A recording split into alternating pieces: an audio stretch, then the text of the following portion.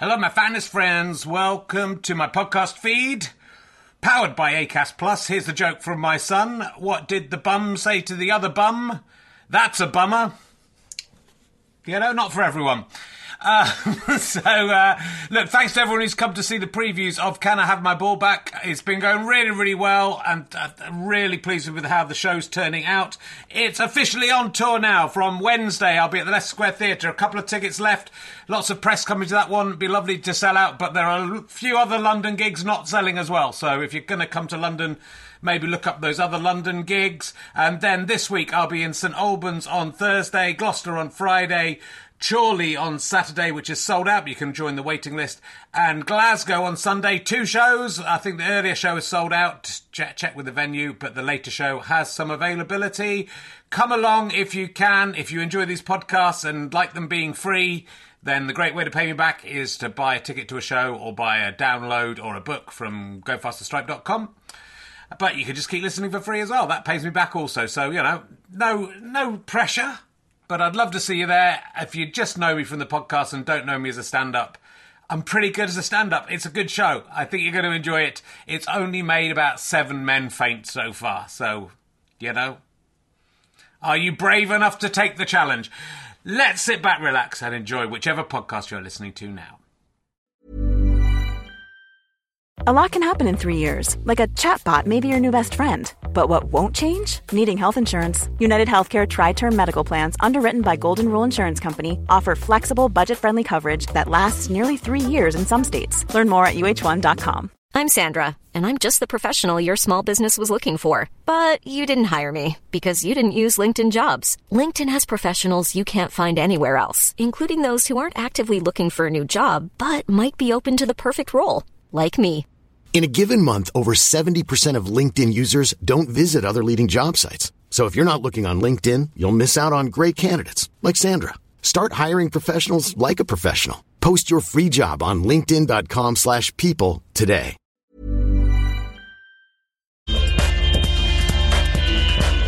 Hello, Leicester Square Theatre. It's good to be back. Please welcome a man who is currently off his tits on Lemsip Max. It's Richard Herring.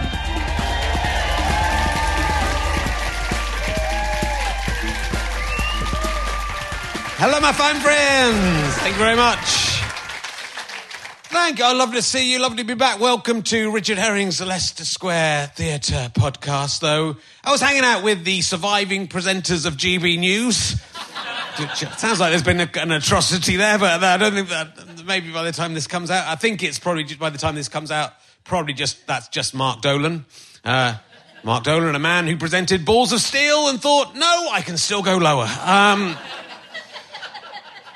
He says that only woke people call it RHLSTP, so I don't know. Yeah, there's some woke people in tonight. It's lovely to be back at the Leicester Square Theatre. We've been on tour. I've been to Tunbridge Wells.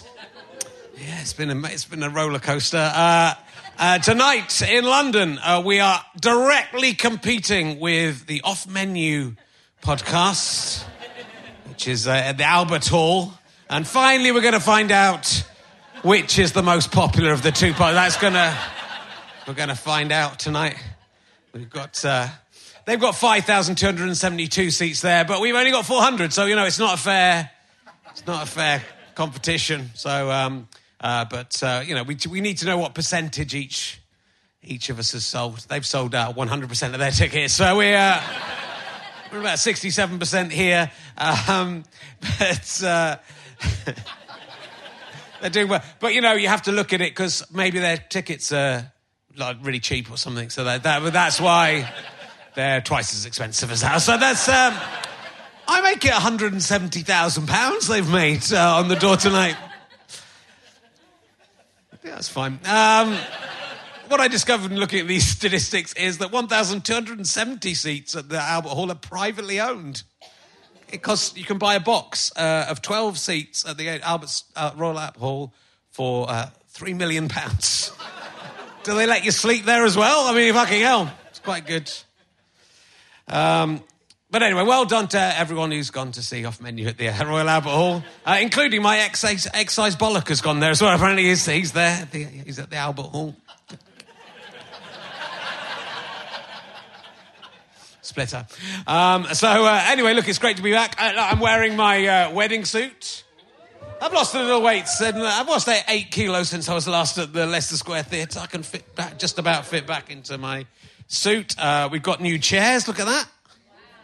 I'm worried about some of our bigger-ass guests, I have to say, of which there are.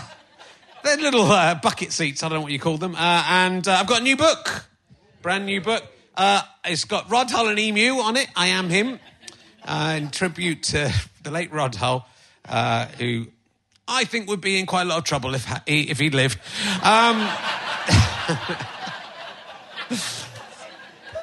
Just my personal view. I won't go any further than that. I don't know who someone sent me this in the post, but there was no note attached to it, so it's slightly creepy. But I've used it. I've used it anyway. Thank you very much. So it's lovely to be back. Lovely to be back at Leicester Square Theatre. Look, I'm not going to mess around too much because we have a guest who is on his way north.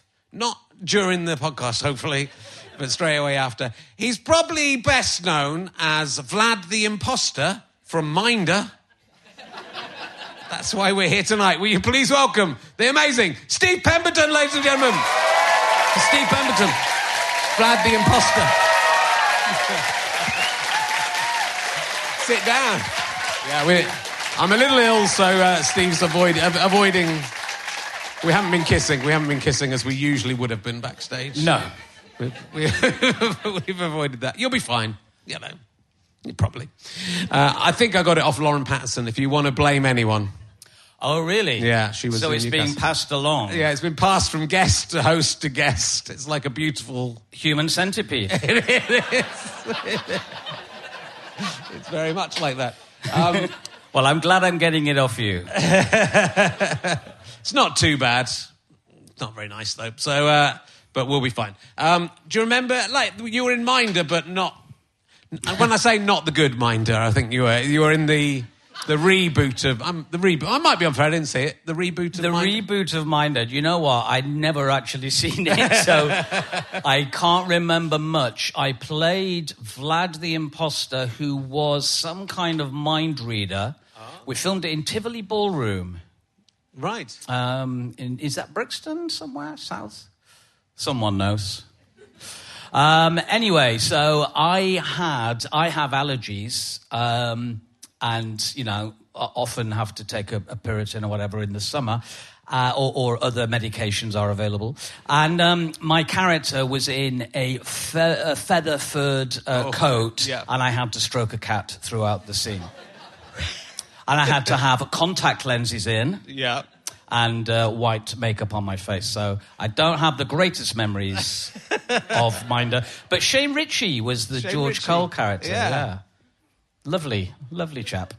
He's nice. I like Shane. I used to gig with him. When I first started doing stand-up, he was doing stand-up on the circuit and was always very friendly. And the last time I saw him, I was sitting in Pret a Manger in the Westfield in Shepherd's Bush. It must have been at least 6.5 years ago, because I haven't been there since. And he came into Pret a Manger and he was, hey, and he was all very friendly and nice, which was nice. He's really friendly. Yeah. He's one of the good guys. Yeah. Is he as good as George Cole in Minder, though? Like I say, I've not seen it, so I can't make that comparison. But I will tell you might have to cut this out. But when I was doing Benidorm with Wendy Richard, yes. God rest her, I was doing a crossword, and I said, "Oh, you might know this one, Pauline." Wendy kept calling her Pauline, and I said, "You might know this one." Ran the Queen Vic on EastEnders, Alfie something, 4 letters. And she just went, C-U-N-T. So not the biggest fan. No, but, okay, fair enough. But I liked him. Yeah, I like him too. Good. Good to see you. Look, we had... let's talk about Inside Number 9. I think some people might be interested in this show. The last... hang on, is this not the fantasy restaurant one? No. Are you fucking kidding me? They should have got you. Oh, for God's sake. They could have had it all planned. Oh, go on then. They should have got you. They should have got you. They've only got Ellis James. Rubbish. rubbish. That's the kind of guest I'd get. They could have had Steve Pemberton. I'd asked Ed Gamble. I was on the radio with Ed Gamble yesterday, and in the interim, I said, "How much are you paying the guests?" And he said, "I don't get involved with all that, so I don't think they pay the guests." Is what I'm saying. Even though they're £170,000 a night they're making. Right. Wow. At least I've got a mug out of this. Yeah, you got a mug. So, a mug and a nasty bug from you. And a lovely poem.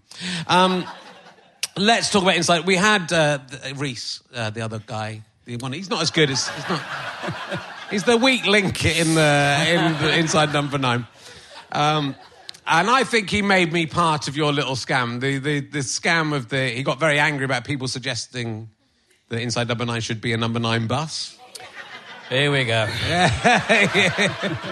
Got very angry. But then, he said... I think he said, "You write it, cunt." Was his... But then it appeared that you had written one on a bus, and it looked amazing. I'm hoping you're still going to do it. Well, hope away. No, what had happened was we were asked in interviews sometimes, do people come up and give you ideas for Inside Number 9? And we'd come up with this idea that, people give you a setting rather than an idea. Yeah. They say, well, what about a bus, Number 9 bus? There you go, do that. And then, what happens, cunt? And... So we talked about this, and then Reese mentioned it on your podcast, this podcast, and that was the last we thought of it. It wasn't a plan. Okay. And then we came up with the idea of we wanted to do an episode of Inside Number 9 that people wouldn't realise was an episode of Inside Number 9. Yeah. So it looked like another type of show. We landed on a game show, a quiz show. And we thought, wouldn't it be great if this quiz show just appeared in the schedules and people had no idea it was Inside Number 9 and until it got about 3/4 of the way through and it all went a bit weird. Now, the BBC wouldn't allow us to do that. They wouldn't have an exploding head appear at 6:30 in the afternoon without any warning whatsoever. So they said, you've got to do it as part of your series. We thought, well, the only way of doing that is to kind of have a kind of camouflage, a fake episode that we hide the quiz show behind. And so we just went, it's got to be the bus one. The fans will love it. And the thing is, no one ever asked for a bus episode. That was just the example we gave. And so suddenly fans were like, oh, finally they're doing our episodes. Our bus episodes. You never wanted the bus episode in the first place. We started it. And so we took these photographs. We got Robin Asquith involved. Came over from Malta, where he lives, or Gozo, I should say. And we got an authentic 70s bus. We got all the costumes and everything. We even took, our second assistant director was there, and I said, will you please take some photos of us as if you're a fan taking photos from across the road? Yes. And I put it out on Twitter. One of my daughter's friends at university put it out on Twitter. So we kind of... And we shot some scenes, mock scenes for the trailer. So the trailer went out. Everyone was very excited about this bus episode. And then it was pulled at the last minute for 3x3. Yeah, which was, again, we got Lee Mack coming on as a guest in a couple of weeks. So we'll doubtless talk to him about it. Great. But he was terrific. I mean, it's the first episode that neither of you or Reese has been in, right? That's right, yeah. Are you always in... You haven't always both been in all of them, but one of you's been in all. In the first series, I said, because I was really keen when it started. In fact, I think we talked about this the last time I was on, which was... A long time ago. A long time ago. We were Episode 11. Yes. I think exactly, almost exactly 11 years ago. Okay, Inside Number 11. I was worried. Sometimes people do these kind of shows and it's like, I'm playing a different character every week. Look at me. Look what different wig I've got. Look what different voice I can do.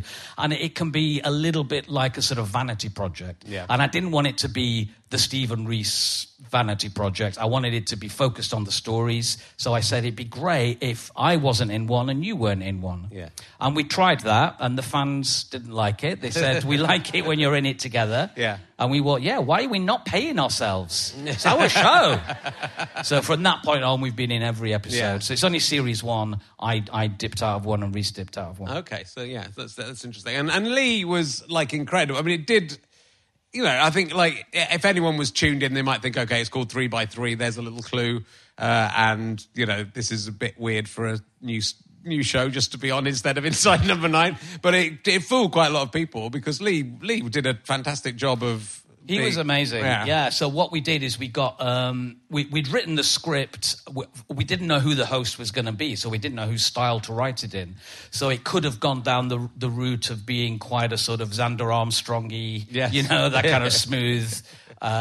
chappy, or it could have been quite a sarcastic comedian presenter. We weren't sure, but we'd written the structure of it, and we said to Lee, do what you want with it. You know, you've got to ask these questions, but you do it as you would want to do your own game show. Mm-hmm. And he was absolutely brilliant. And he said, right, well, the first thing is don't tell me anything about the contestants. I don't want to rehearse with them.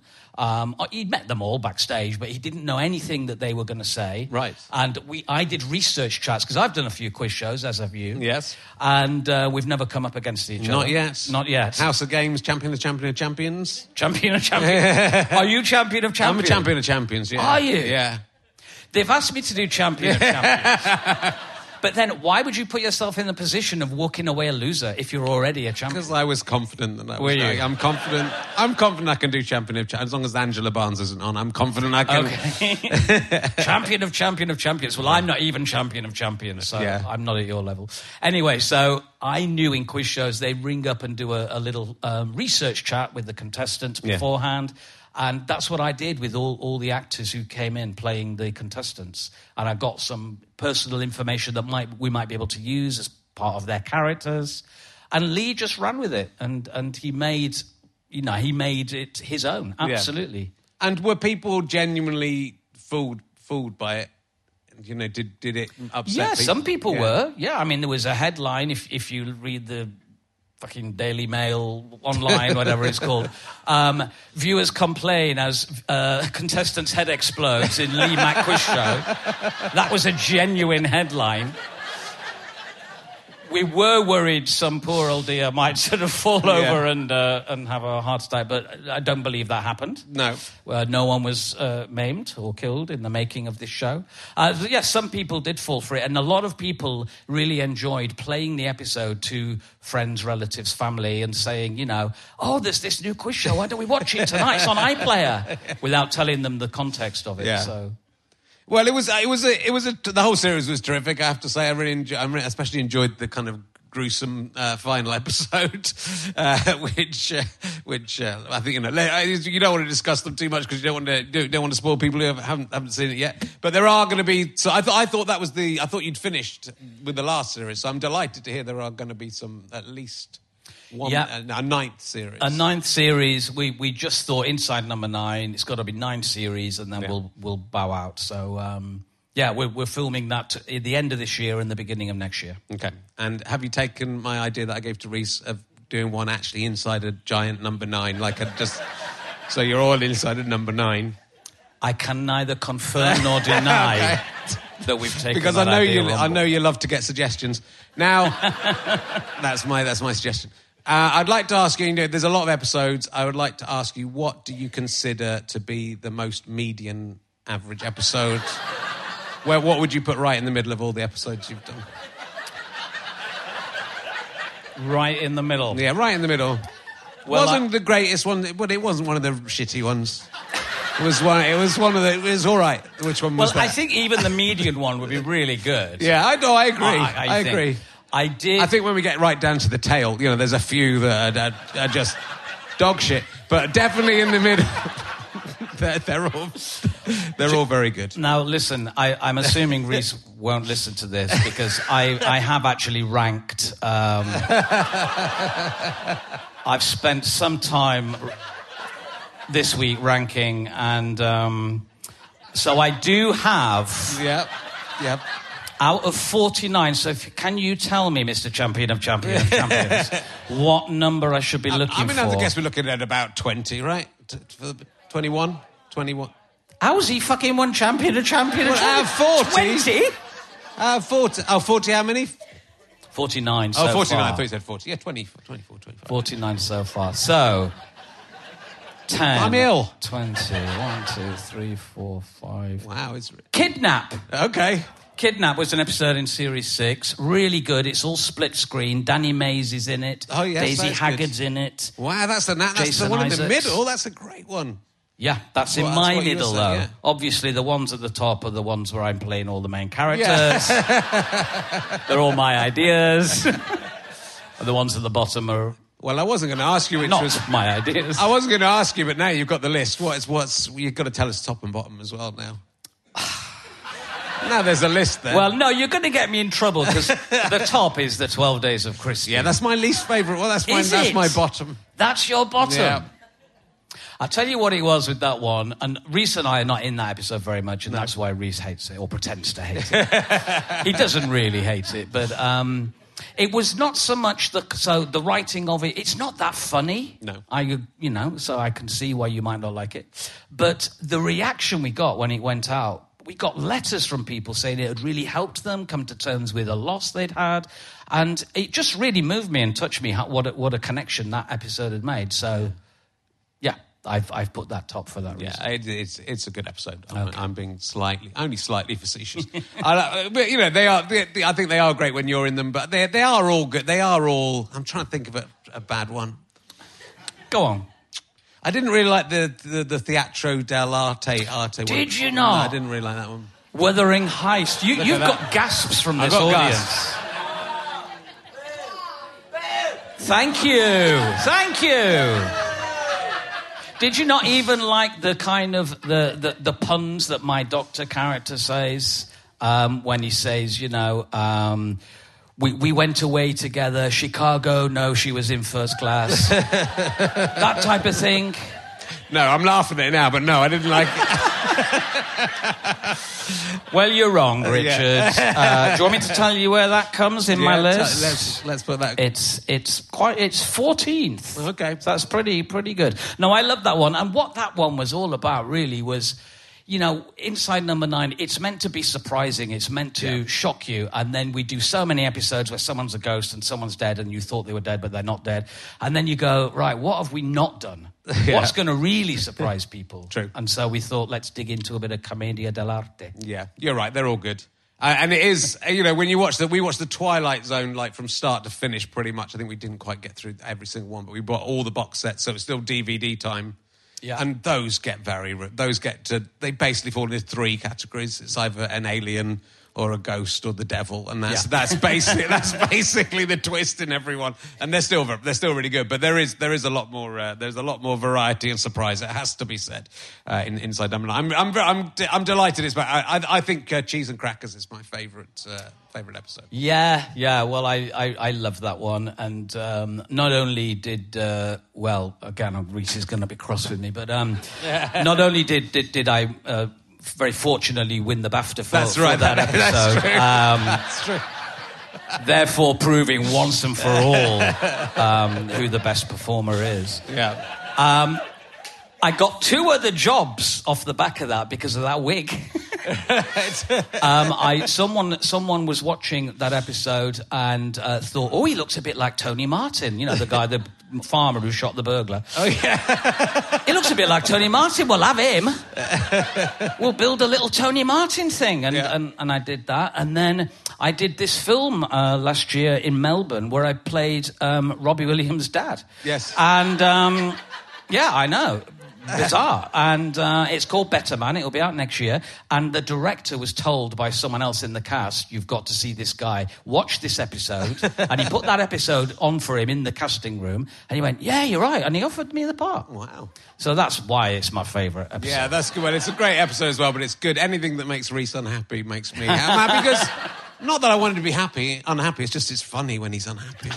He loves being a little bit grouchy. He does. But with that episode, very often with Inside Number 9, we don't decide how we're going to cast it. Right. We'll read it both ways, and we've got one in the next series, and we both have a part that we want to play, and it's a 2-hander. Right. And they're both really good parts, but we don't always know which way round we're going to cast it, and that is a perfect example. Bernie Clifton's dressing room. It would have been, I think, more natural for Reese to play the kind of funny character. He's very funny physically. He could do all of that comedy, and I would have been the one getting a little bit exasperated with him. But we decided to switch it round, and it was a very definite choice, and I won the BAFTA for it.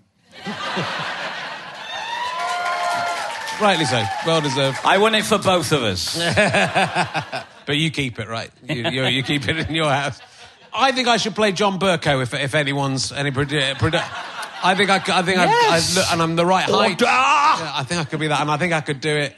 I got close to playing, and you played this character. It wasn't in the one I got Bill Grundy. I got close. You played Bill Grundy. Oh yes, I did. I got close. Well, I got to say I got close. I got an audition to do Bill Grundy in the New Pistols thing, and then they didn't bother auditioning because they'd already got the actor Kevin Eldon to do it. But of course, I would have been. I really practiced, and I thought I can do this. I'm going to be good at being. Yeah. But Bill Grundy. But yeah, you've done it as well. God, what was that? That was one of the Sky Arts urban myths, right. and it was just about the reaction to that show going out. Yes, because not only did we recreate the interview. And it was brilliant, recreating something frame for frame. So you looked exactly what the intonation was, where he crossed his legs, and all of that. But what happened afterwards was there were so many complaints. The complaints got rerouted through the BBC switchboard, and they went to the green room. So the phone started ringing in the green room where the Sex Pistols were all sitting, and they were answering these phone calls and saying, go and shove the fat end of a pineapple up your cunt or whatever, and really rude to these people. So it added to the whole atmosphere of what was it called? The something and the damned. The Filth and the Fury. The Filth and the Fury. Yeah. There we go. Yeah. Oh, true. Well, look, there's lots we didn't talk about last time. I was listening to. I don't really want to talk too much about the League of Gentlemen because we've talked about it, but I was quite interested in that period. There's a little. I'm very fascinated, and I've mentioned this in the Robert Bathurst interview, which comes right before this one. I'm fascinated by Paul McCartney coming back from Hamburg and going to work in the factory he worked in, and he was offered a promotion to middle management, and the Beatles weren't doing anything for a year or so. And then John Lennon came and said, we're doing some gigs at the Cavern, do you want to come down? And he had to choose between getting a good job and a proper career and going and playing at the Cavern. And that's a kind of, I don't know if have you ever seen the film Sliding Doors? It's a bit like that.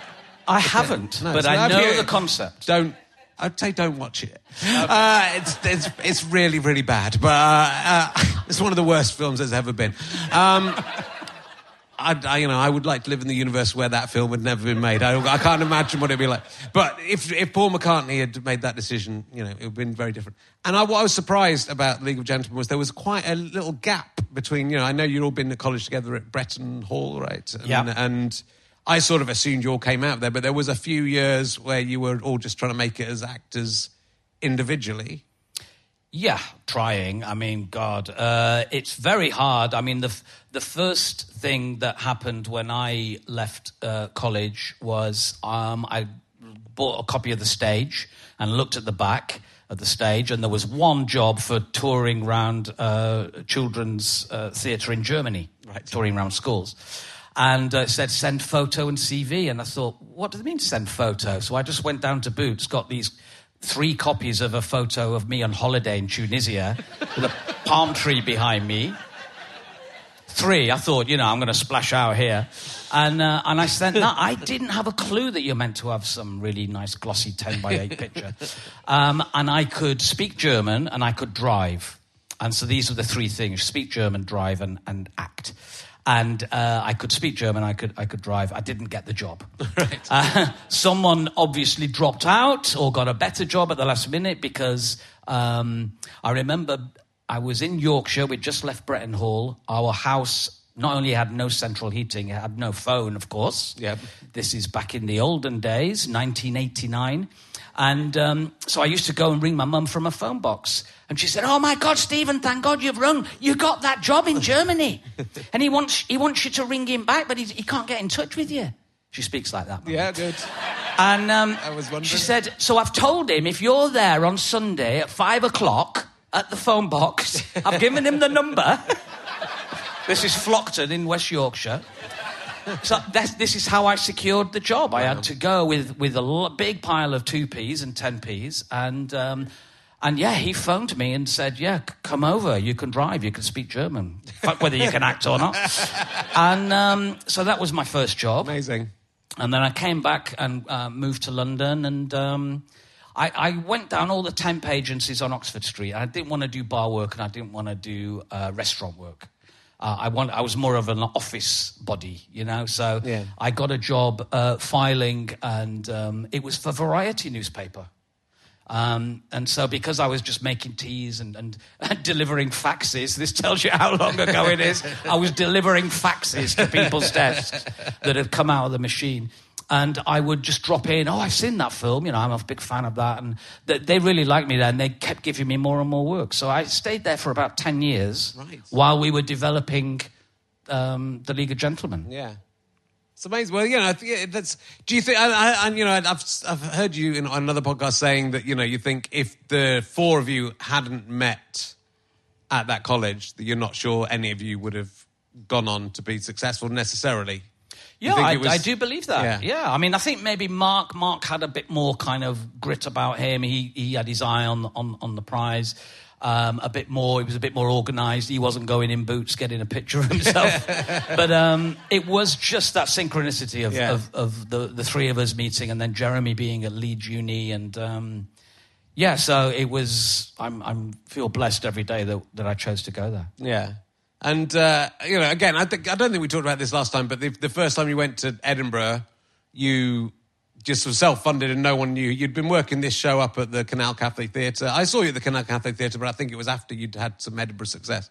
You know, you got 3 people at your first gig. Yep. 2 of them were the stage management team, who we said, please, will you sit out front? And one of them was... the man in the mirror from, I can't remember the name of the film now, Dr. Terror's House of Horrors. What's the man in the mirror with Ian Hendry? Anyway, Mark was very excited. He was an iconic horror actor. He'd wandered in and watched it.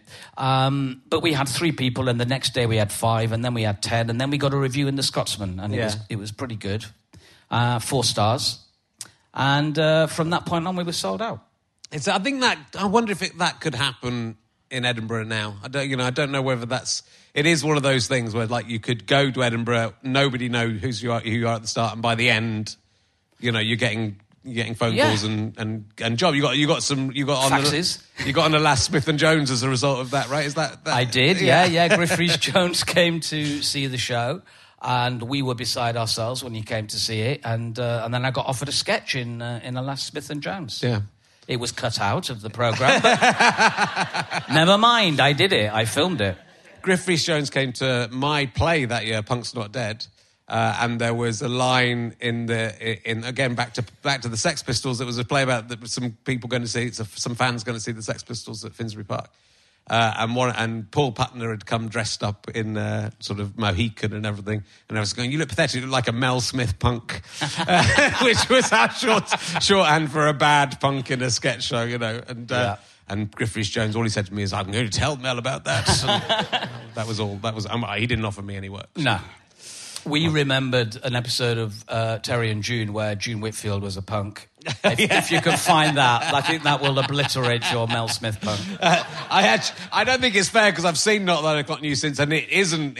Mel Smith never dressed like that. So as far as I've seen, it was a thing that me and Stu were obsessed with, the idea of the Mel Smith punk. May he rest in peace. It's a memory cheat. It is, yeah. We had it with the League of Gentlemen. We were watching. We were on tour and we decided to get a tour bus. We watched a lot of DVDs. We were just talking about Who Done It with John Pertwee from the 1970s.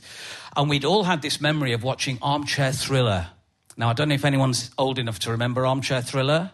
The opening titles with the shadow with the hands moving down the thing. Yeah. And we were all totally convinced there was an episode where one of the characters received a box of chocolates and they opened up the box of chocolates and ate one and it was dog shit. And someone had kidnapped a dog and sent the dog shit as chocolates. And one of us mentioned it, and then all 3 were like, yeah, I remember that. It was absolutely brilliant. Let's get the DVD and watch it.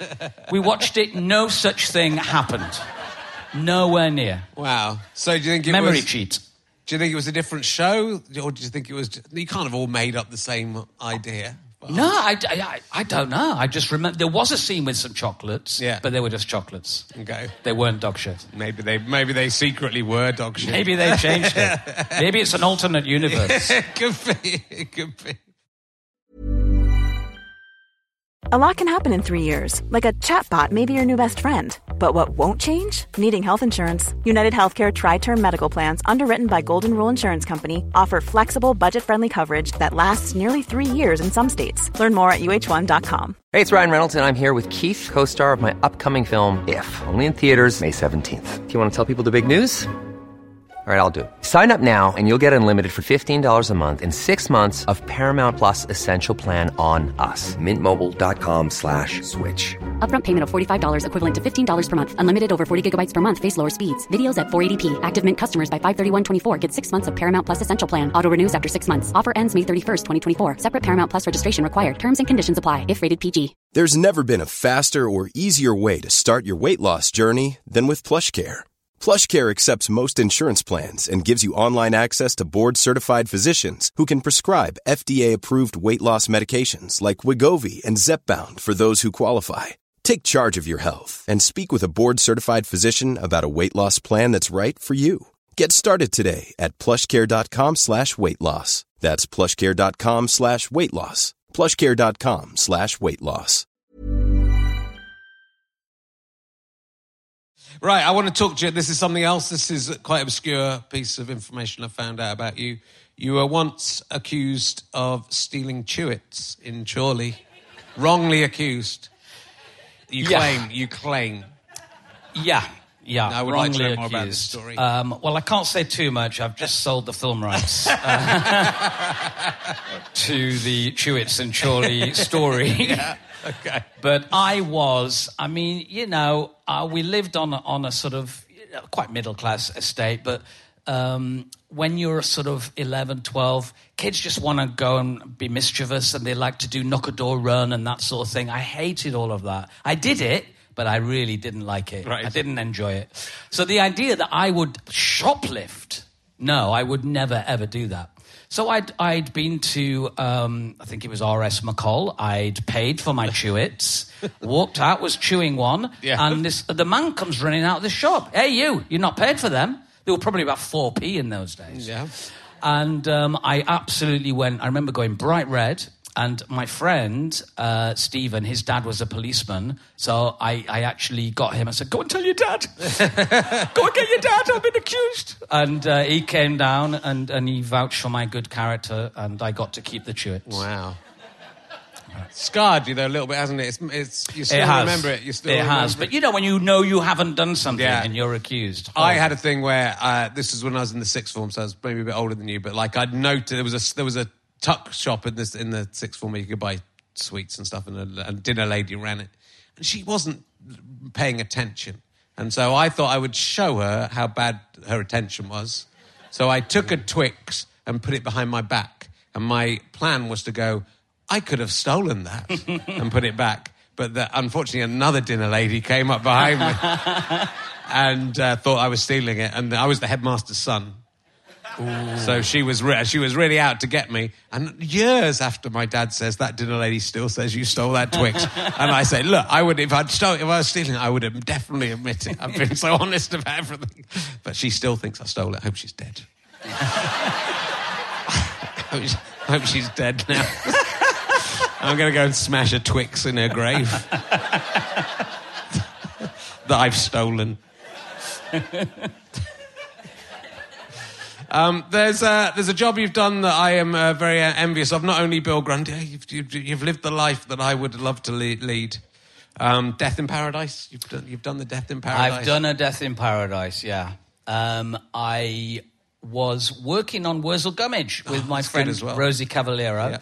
And she was talking about it, and I was saying, I don't know what to do for a holiday. Have you got any good ideas to go with the family? And she said, well, last year, we all ended up going to Guadeloupe. I got this job, took the family out, they go swimming with the turtles. You have to do a little bit of sitting on a veranda, looking guilty. And then within a week, I was offered it. Right. And it was Ralph Little's first episode as the detective. I've watched every single episode of Death. Have you? Well, I've been in the room when they've been on. Okay. I put it on and I do other stuff, but I've watched every episode. Have you ranked them? I haven't, and I haven't wanked over them either. But if I was going to, Ralph Little would definitely be top.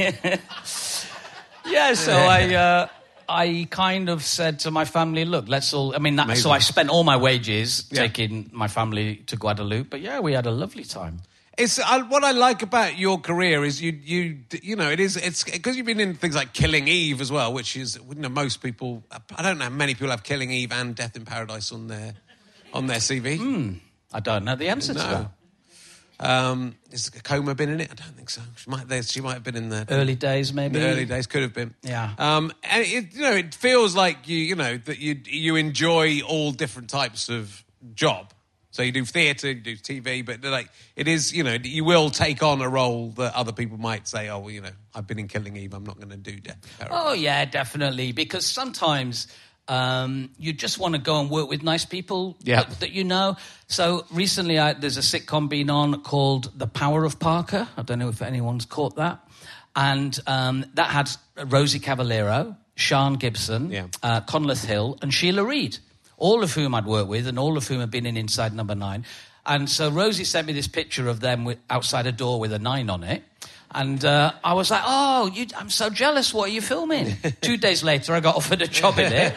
It wasn't a big part. And I went, it'd be nice to go and catch up with those guys. Yeah. So I stuck a moustache on and did it. But is that must be also when you started out. And like you say, you're like very sort of naive as a young actor as to what the business was, but you know, knowing that you wanted to be an actor, right? Probably more than a comedian or a writer. Yeah, so definitely. It's sort of, you know, to reach this point where you're getting the pick of the roles and you're doing exciting theatre. I mean, what I love is the variety. Yeah. And I love the fact that you can be doing theatre and TV, that you can be doing drama and comedy, and you know, most of what I've done, there's been about 2 jobs I've done. You've mentioned one of them, Minder, which I've just thought, do you know what? I've had a quiet couple of weeks, or couple of months, I should say. I've been off this. It looks quite fun. I'll do it. Yeah. But I didn't really care that much about it. No. But also doing Minder is like, there's again, for you and I have very similar references, and the idea of just even being in an episode of Minder and saying even if it's not the original Minder, you go, I've got to do that. I've got to do that. Absolutely, yeah. But yeah, I've been very, very lucky with the variety of stuff I've been doing. So long may it continue. For sure.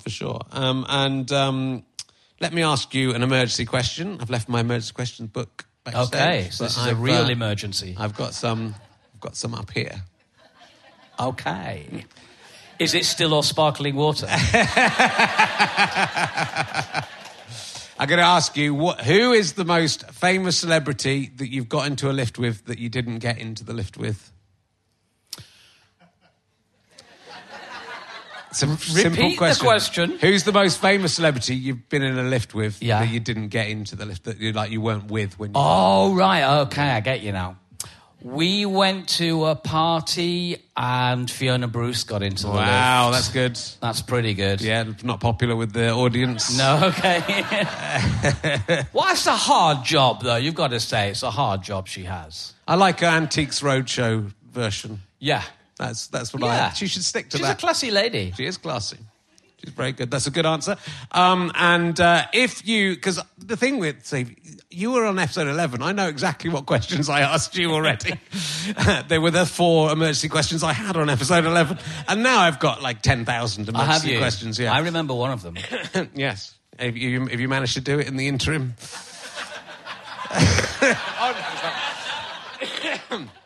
I was thinking of a different one. Okay. If all the art galleries and museums in the world got together and said, we're big fans of Inside Number 9 and we would like to give you one artefact or painting or artwork from all of the museums and you could keep it, is there something you would like to have? That's Inside Number 9 related? No, it can be anything in the world. Anything? It's anything from any museum or art gallery. Is there anything you would like to own that if they were going to give it to you? Oh, wow. What an interesting question. I've got a reproduction in my hallway of the Great Bear, which is, you know, the tube station, where they've replaced every line with a different theme. So actors cross with kings, cross with explorers. But I've already got a version of that. Yeah. It wouldn't do me that much good having the original. The original, not really. It can only be worth about 250 quid, the original of that as well. Yeah. I wouldn't be doing it for the money, Richard, Okay, fair enough. What would I most like to... I'd quite like The Thinker. Yeah, that's a solid choice. It's a big chunk of stone. It's a big chunk. Doing the Brucey. Yeah, I think that when you're sitting, pondering, and you're writing, I think I could draw inspiration from that. Have you got a place in your... I don't know how big... It's pretty big, right? There's one at the... It's going in the garden next to the trampoline. Okay. Well, let's talk about your theatre work. I saw you being... I want to talk about Pillow Man, but I also want to talk about when you were on This Morning being interviewed by Dermot and Alison about being on that. What was that experience like? Can we talk about that experience? You and Lily were interviewed by Alison and Dermot, who I think knew a lot. Dermot, who I've been interviewed by recently, and I think is excellent. He really researches stuff well. Yeah. And Alison, who I don't think had any idea who you were. No, she didn't really. She said it's a brand new play. Well, no, it's 20 years old. It's called The Pillar Game. That's a musical from the 60s. And it finished last week. No, everything she said was pretty much wrong. And I think, did she call our show Inside 99 or something? Inside number 10. Inside number 10. Which is like... is a good idea. You could move on to that next. Yeah, well, yeah, we could. Nothing's that funny. So she's lovely. Yeah, she is. I'm not knocking her, and she has a lot on her plate. Yeah. But they'd just been doing this cooking, and Lily got very excited, so they plated all this food up for us. Anyway, they came and took a little photo, and then that photo went on Twitter, and someone went, "Oh my God, when I saw this, I thought they were doing the This Morning story with Phil and Holly." Because she had blonde hair. Right. I looked like a shoo-in for Philip. Yeah. And then it's been in the papers that they are considering doing the Phil and Holly story, taking in recent events. And I'm like 6-1 second favourite. I can see it. Behind Michael Sheen. Nice work if you can get it. I think that'd be good. You and Lily would be great. You'd be great. Listen, I'm available. Okay, good. Well, I'll try and write it. What was so Lily Allen? Was that her first major theatre acting role? She's done some acting before, right? She's done a couple of things. It was her second. No, she'd done the 222. Yes, yeah, of course she had. Yeah. So she'd had a lot of success with that. She was nominated for an Olivier Award, but this was a huge role, and it's normally done by a male actor. Yeah. So it was originally scheduled for 2020, and they had Aaron Taylor-Johnson penciled in to do it. Then COVID happened, everything got wiped away. And they offered it to Lily. And I was thinking, wow, that's a bit of a change. But it had a big impact on the play, because it's all about torture, it's all about these two policemen brutally interrogating this writer.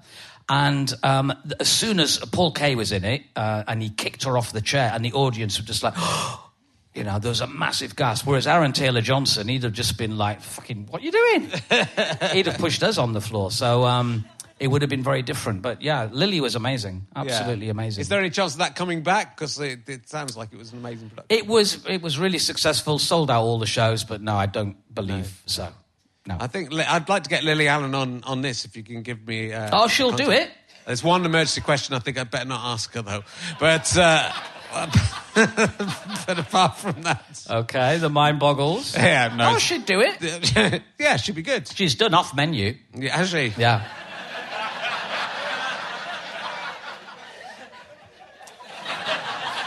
But I haven't, Richard. Have you not? I've done this twice. Yeah, that's true. You know. You should do off menu. It's good fun. I got into trouble when I did off menu, because I sort of did it slightly facetiously, and but I also it was during COVID. So, like, I was introduced... There was a special one for COVID, and they introduced it like I was a fan who'd won a competition to do it. And so I think a lot of people genuinely thought I was, and I'd misunderstood. I wanted, like, 4 and 20 blackbirds in a pie and stuff. I wanted, like... Because I've got a genie, I want, like, magical food that I can't get. Yeah, why not?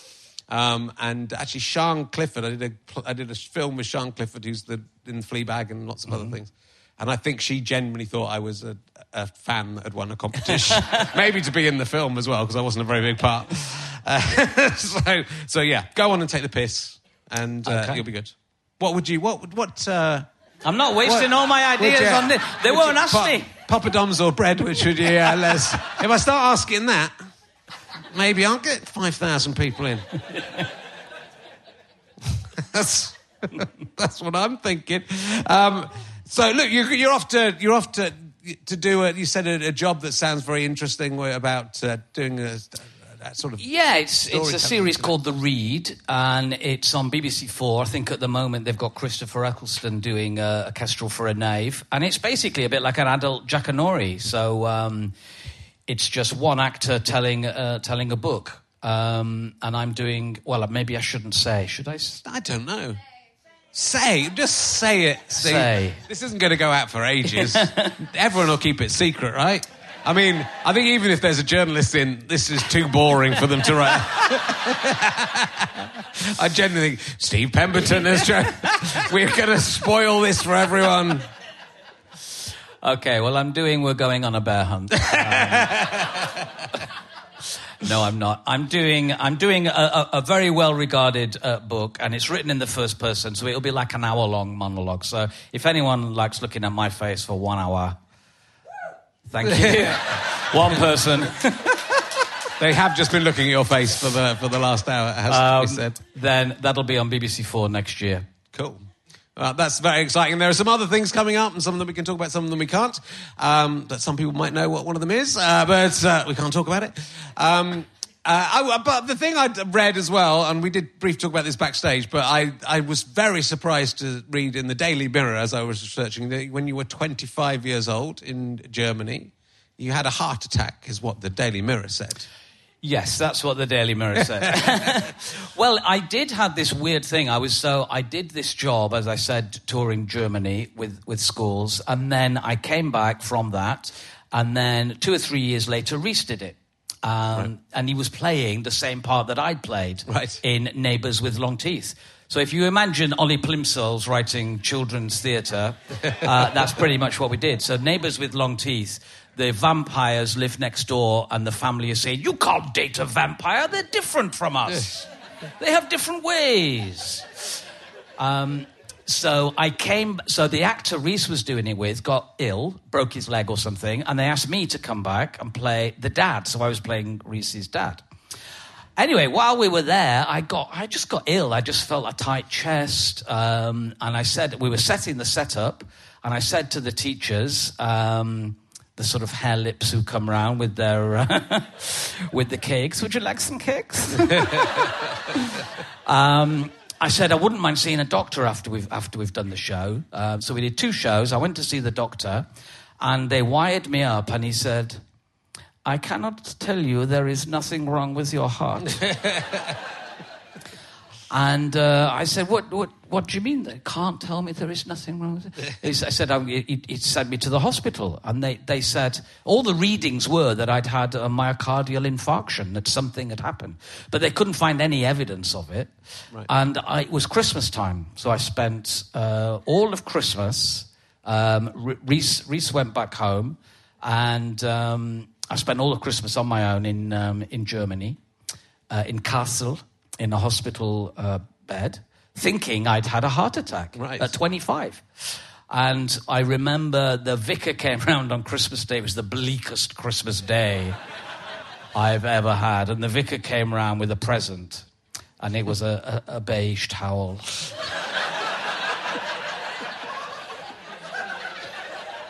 It was wrapped up. So I opened it, I got a beige towel. We didn't want to waste the good presents on you. We don't think you're going to be here for much longer. Exactly. And I remember watching Ghost in German language Ghost on the TV on Christmas Day. Anyway, eventually I said, look, I want to go back. You know, this was about the 28th, 29th of December.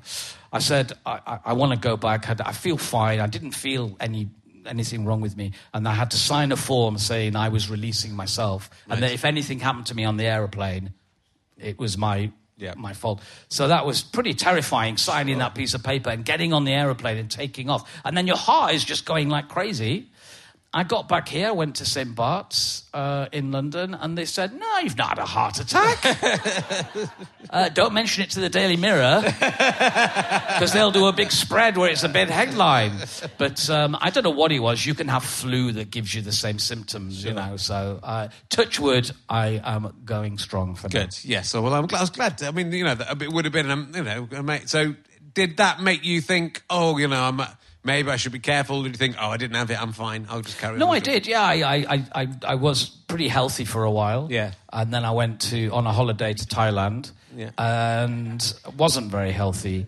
And first time ever I took magic mushrooms. Have you had magic mushrooms? I've only had them once in the Glastonbury Festival. It was, it was quite exciting. It's weird, isn't it? Yeah. I didn't like it. I mean, if stealing chewits and being accused of that made me feel uncomfortable, then being told I was taking drugs, albeit in an omelette. But I think I had this kind of, fuck it, I nearly died. I nearly died in Germany. I'm going to have this omelette with magic mushrooms, and I didn't like it. When I had them, I was at Glastonbury, and we were at a world music stage.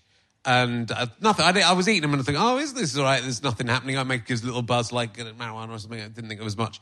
And then they were banging these drums, and then the drums became like my heartbeat. So it would have been the absolute worst thing if this happened to you. And I thought, fuck, and I really panicked because the drums were my heartbeat. And then I was taken somewhere like a bit quieter by people because I'd had way too many of these things. And so I remember being very enchanted by the candlelight on a blackboard for quite a while. Okay. Then I went outside and I was lying down, and it was like the sky was the sea and I was flying still above. It was quite nice. Okay. And then I looked over and then I could see the devil masturbating like... It was like a really big cock. Really big? And then I realised it was just someone stroking the arm of their girlfriend, but it was... for a while, he was the devil. So, all in all, 5 out of 10, I would say. But I haven't, that's the only time I've ever done any hallucinogens. And I know I wasn't very much into drugs. No, me neither. No. Don't do it, kids. Yeah, be like me and Steve. You can be cool like us. Like, I genuinely feel this, and this is like the most middle-aged old man thing you can say. I've been eating like very healthily for the last 2 months. I've been eating a lot of vegetables, and it's given me the most incredible high. And I'd like to go out to all the kids taking drugs in the street and say, just eat some vegetables. If you stop eating junk food and eat vegetables, you will feel this amazing high. I thought you were going to say it's given me the most incredible erection. No, it hasn't done that. I'm 56. It still takes a while to get one of those now. I mean, I miss those. I miss the days when it was... Yeah. Straight up like an ironing board. It was bang, it was gone, and now... It takes a lot of work to get that thing going. And there's not, I mean, it's only running on one ball as well, so, there's not much. It's a sad state of affairs.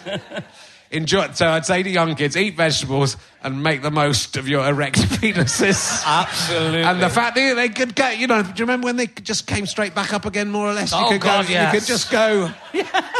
Like now, I've got to wait at least a day, don't you? A day? At least. Fortnight? Yeah. I miss those days. Look, it's been lovely to have you on, and again, it's absolutely terrific to see you. The other thing I wanted to ask you about, and this feels like a sketch by you guys. Are you ever confused for the Steve Pemberton, who is the Chief People Officer of Workhuman? Have you ever heard of this guy? Yeah, I've heard of this guy. Yeah. He's quite an inspirational speaker, I believe. I think he is, yeah. He's the Chief People Officer of Workhuman. It just sounds like... It actually sounds like sort of Charlie Brooker thing. Yes. I'm the Chief People Officer of Workhuman.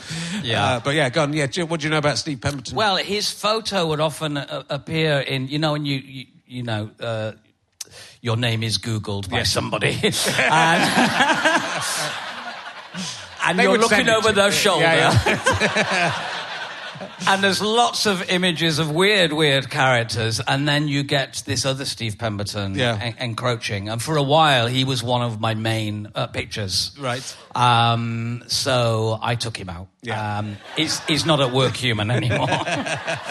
No, I've not come across him. I think he's written a couple of books, and I think he was an orphan, and I think he's written a lot about inclusivity in the workplace and diversity, so... Good on him. I've done my bit here. He's done his bit in the States. I might get him on. Would you mind if I get him on and just bill him as Steve Pemberton and put your picture? Because I don't think he'll sell any tickets. But and then I should just do that with everyone famous. You right? should. Just find. You know, I was going to say Robin Williams. That's probably not the best. That was the people might see through that one though. You know, imagine. Yeah. Well. I've been here before, but imagine if I got him. Are there other Herrings with Richard as the there is a Richard Herring shoe shop that we used to drive past on our way from Cheddar to somewhere between Cheddar and Stratford upon Avon. When we went on a school trip to see Shakespeare, we would drive past Richard Herring shoes. Wow! And everyone on the bus would sing Richard Herring shoes, Richard Herring shoes.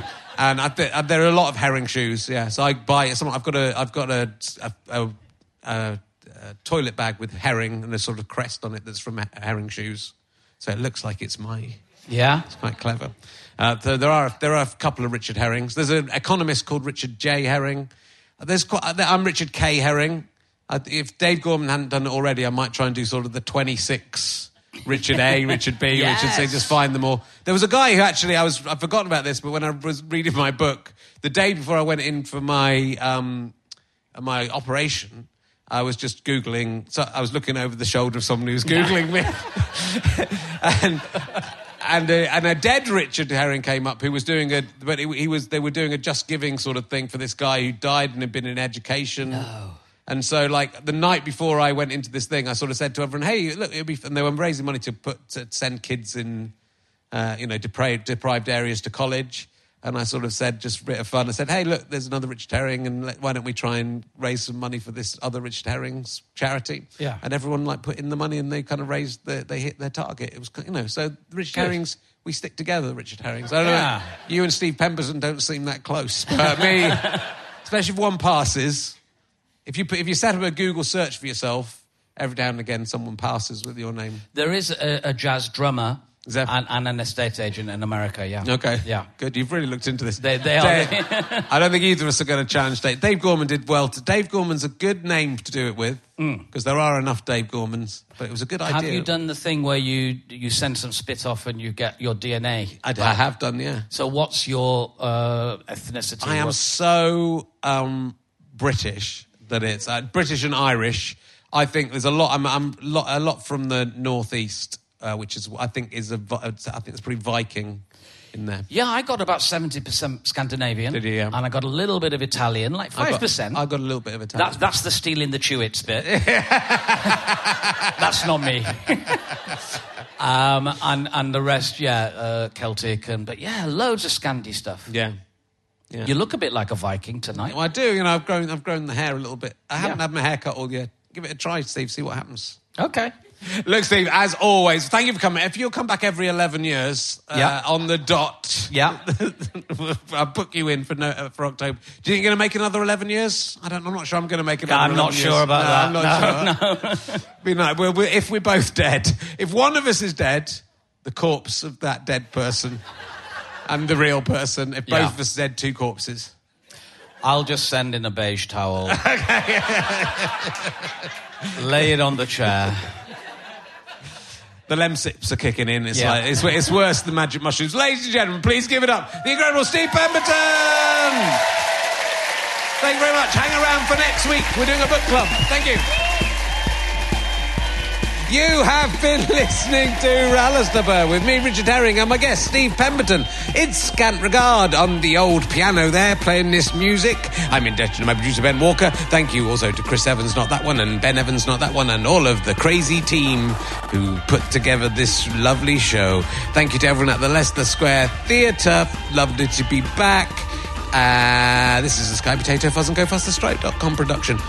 And thanks to Kathleen McKeegan as well for all her research.